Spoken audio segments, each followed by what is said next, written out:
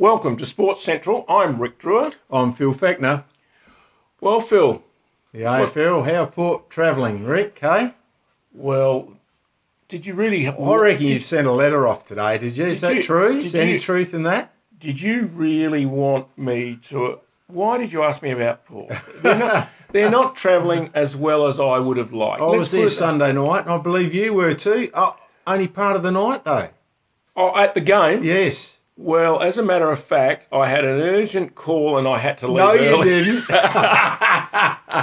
Okay, it wasn't even half time. Okay, listeners, I will admit I was so disgusted with the standard of the Port performance in not the fact that they were winning or losing, it was the fact that they failed. I counted 5 times in the first quarter and I thought the writing was on the wall. They missed past 5 occasions in the first quarter, causing turnovers, and then they wonder why they are embarrassingly poor. And so, I will admit, listeners, I did actually leave the ground just before half-time. And what about the letter you sent off today? Don't know what you're talking about there, Phil. I reckon the membership was in the letter, and a letter to Ken Hinkley, person to person. No, Any truth in that, Rick? I'm not... Come clean. There may well have been some degree of truth in there, Phil. Let's talk about Port Adelaide, though, in a serious way. And there's been some controversy in the last few days with people like Paul Roos and I think you said Rewalt and a few others claiming that Port, over the last 5 years, are, to use a term that I think I used a few weeks ago, the great pretenders. And that their performance in relation, and this is what it's all about, in relation to their playing list is below par. We don't score enough, and I know you've got some figures in front of you there, Rick, but we don't score enough goals. As they say in the AFL now, you've got to kick 100 points and you'll win most games. Yeah, and I couldn't agree with you more. And what I'm worried about, and therefore it has to be a reflection on the coaching staff, in my opinion, is that we've supposedly got a gun forward line. We're paying nearly $1 million a year for Charlie, right? We've got arguably the greatest small forward in the game in Robbie Gray. Yep. We've got a sharpshooter in Wingard. And Sammy Gray. That's right. Right. Now, the thing is that having said all that, we, in 18 games so far, 17 games, in 17 games, because one of them, it's 18 rounds, but we've had a bye. How many times, Phil, do you reckon we've kicked the magical 15 goals, 10, 100 points? 11, so we would have had to have kicked 100 points or more in 5, 6, maybe 7.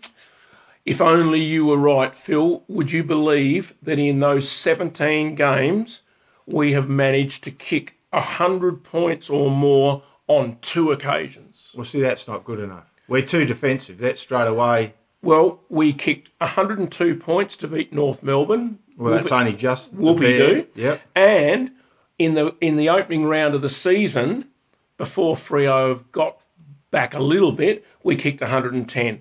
They are the only 2 occasions... Oh, sorry, in round 13... Sorry, guys. So 3. 3 times. Okay, still not much, is it? We kicked 132 against the Western And 2 Bulldogs. barely were 100, yep. And the other one was 132. So that's right. The only decent score we've kicked is 132. And that was against the Bulldogs, who most people are saying are travelling pretty badly. Well, we got them this week. Yes, yeah. Well, it could be the last win for the season. I mean, I know I'm being pessimistic. I agree with you.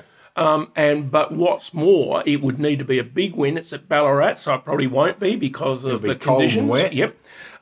But that's, I mean, to me, that's staggering that we've kicked only 3 scores over 100 points. Now, on the other hand, you've noted, we've had a good defence all year. We've got all year. The reason we've won those games isn't because of the goals we've kicked. It's that we've prevented other sides from kicking a score against us. And in fact, Essendon kicked 106 against us, and West Coast kicked 102. Okay, now, so twice we've only had 100 kicked against us. That's right, and that shows how good our defence is. Yeah. The problem is that we're going to talk a little bit about percentages in influence in a moment. But the problem is, in terms of, say, the top 6 or 7 sides, Port have got the poorest percentage of those top 6 sides because we haven't won by enough. Yep. We've won games, but we've only won them. Against isn't good enough. That's right. We've only won them by small margins. Yep. And that's going to find us out as well. I mean, I am a bit savage on the coaching staff because I can't believe that after this period of time that they haven't worked out that a methodology. We have no concept of going into attack. There's no method, and we turn over and miss kicking bodies. It's shocking. But Rick, I know you rang me halfway through that first quarter, or the end of the first quarter, and why does Port Adelaide make Charlie Dixon go out on the half forward flank or wing and then lead back? In the third or fourth quarter, he actually led twice from the goal square, straight out in front, marked the ball, kicked the goal. 2 goals, bang. What is that on the wing bit? And then he's got to try and lead back. And he's a big fella. He's a big unit. I'm not trying to stand up for him either, but he probably hasn't been good enough. But they haven't got him leading out of that square, Rick, like the old days. I totally agree with you, Phil. I mean, if I was coaching that side, I would basically, the days of Pagan's paddock have gone, but you clear out that forward line. Yeah. Leave him, as you've said, one at on full one forward. In the square. You've got the 2 Greys and Wingard rotating around there. Sure, whoever's on Charlie and he's going to have 2 blokes on him, they're going to punch the ball forward. So those small forwards should be at ground level, obviously, waiting for that punch. But they've got it the wrong way round. But you leave him in the square one-on-one, he can't have 2 on him then. He can't. And although we're not coaching and we're unlikely to, the reality is, in what we've just analysed, the fact that we can only score 3 times over 100 points says it all. End of story. Yep. But that's one of the reasons why. Because he is absolutely... There's always 2 guys on him, but if you get him one-on-one in the square, that means that if there's 2 on him, someone's vacant. That's right. So then they can, I don't know. It's pretty basic footy, and we're making it pretty complicated, and that's all I can say, Rick. And I do think, I guess I've jumped off the mighty Port Power bandwagon a bit lately, but I do think there is some degree of valid comment coming from these people saying they're disappointing because the list, you can't criticise. I mean, the one area you can criticise them is that the list management didn't ever take into account that Paddy Ryder might be fit. But then the list management should have had a backup ruckman. That's what we're saying. Yeah. So, if he does go down, and there's, the possibility of him going down is, the way he plays hard and, That's right. But the thing is that it's all very well... I mean, I guess West Coast are the classic example. Now, whether it's good management or whether it's not, I mean, you say it quickly, they played the whole of last year without Natanui, still made the finals. They're certainly going to make the finals. They're top bar percentage at the moment. They haven't got Natanui, but they've got Lycett, and they've got another couple of big blokes as well. Now, we've got a bloke... we've got a couple of blokes in the Port Adelaide Magpies who've been on the list for 4 years and haven't played a game. Now, well, I think they will this week. Gee. They've got to bring somebody up. Well, they because Dougal Howard could be out with a hand injury. Anyway, while we're on the AFL, and we've nearly spent that, but it'll be interesting to see how the Crows travel. I read a very interesting article yesterday or today concerning the fact that the Crows, talking about percentage, have got a very, very poor percentage. And of the 12 teams, if I recall correctly, that are left in the hunt for the final 8, they have the worst percentage of the lot. And this article was suggesting that that's basically... even though 2 games out. Yep. It looks as though on the win-loss ratio they're a game out, but because of their very poor percentage, it equates, according to Champion Data, to 2 games, which they're predicting means they won't make the 8. That's interesting, isn't it? There you go. they actually believe, Champion Data, that if predictions, and of course statistics are only predictors, that Geelong will finish 7th, Hawthorn will finish 8th. They're actually suggesting Sydney are going to finish at 9th. Wow. And Adelaide 10th. So I just about had Sydney going top 3 or 4 weeks ago, and where are they gone? It is a peculiar season. Now, we really don't need... But I just thought another thing that's come up, which up until recently, the last couple of days, I've never been in favour of, but it was pointed out, I'm talking about the concept of a wild card. And I've always been against that concept, but the argument being levelled is that a final 8 shouldn't be declared on percentage. And in this season where it would seem as if there's going to be a lot of teams in that 7th, 8th vying position who are all going to finish with the same number of points, that probably the 7th and 8th are going to finish up being decided on percentage.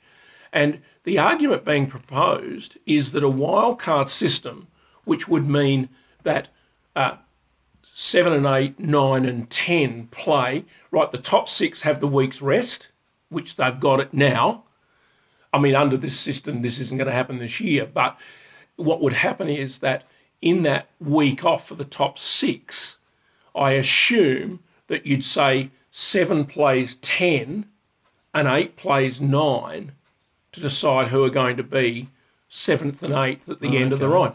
Now, the argument given, and I didn't like the idea, but the argument given for it being fairer is that deciding positions on percentage, the claim is it's unfair because you don't play the same sides, because each other... Yeah, you don't play a full full two rounds. Or what and so you're either lucky to be playing the bottom. Let's say how you'd like to play Carlton every week, wouldn't you? Well, that's right. Or Gold Coast, or the Gold Coast beat Sydney. But I know what you mean. Yeah, it looks like an unfair draw. And admittedly, given that the bottom 4 sides have got to play an extra game, they're unlikely to go further into the 8th than the first round. So be it, because until we had this week off for everyone knew that if you didn't finish in the top 4, you weren't going to go anywhere anyway. But do you like that? Why don't they just play one round? One full round? Well, you've won me over. There you go. Play one full round and do the percentage thing. I mean, that's your own fault for not... I think playing one round, the big thing is that they're never going to do that because it's not enough games. Not enough money for the AFL. Money. It's called money. That's the obvious, isn't it? Yeah. And they won't go because they made the silly... I can see that point, but I don't really like that either. No. I'm not too sure what the answer is. But well, the answer was, but it's too late now, was to never bring in Gold Coast and Greater Western Sydney. And then you could sensibly look at possibly playing a full 2 rounds home and away game. But that's not going to happen now. No, it won't. Well, it's 15 minutes gone here, Rick, so we'll quickly have a look at the local footy quickly. Yes, we will. This week's match is Freeling versus Angaston at Freeling. Well, that's a clash of the Titans, isn't it? I'm tipping Freeling. They got those couple lads from Salisbury North that have sort of... Yeah, I'm tipping Freeling. Yep. Barossa District versus Williston. Well, that's really interesting because Williston have got a couple of blokes back. Tyson Earlham's back. And the Crows. And they're looking at the goods. And I've actually heard that a couple of people are tipping Williston to win. It is at Williston, I believe. No. It's away. It's at Barossa. Oh, right. Yep. No, Barossa for me. Barossa for me. Probably the match of the round, Tanunda Kapunda. Tanunda coming off the bye. Yes. Tanunda to be a fair dinkum contender for the premiership, which everyone says they are, would have to wallop Kapunda. I think they'll come back bigger and stronger, and I think it'll be a fair margin. I was actually quite impressed with Kapunda because I did the Kapunda-Barossa game, and they stayed with them for a fair bit, but when Barossa changed gears after half-time, which they desperately needed to do because their first half was pretty average, they killed Kapunda in that third quarter. And the final game is South versus Gawler Central via...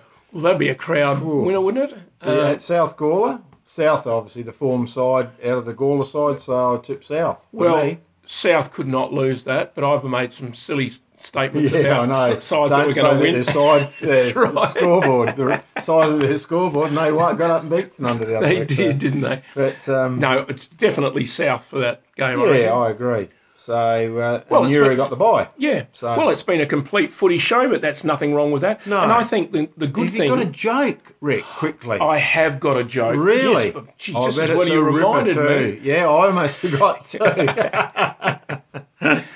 Did you hear about the coach? He was giving his boring, motivational pre-match speech.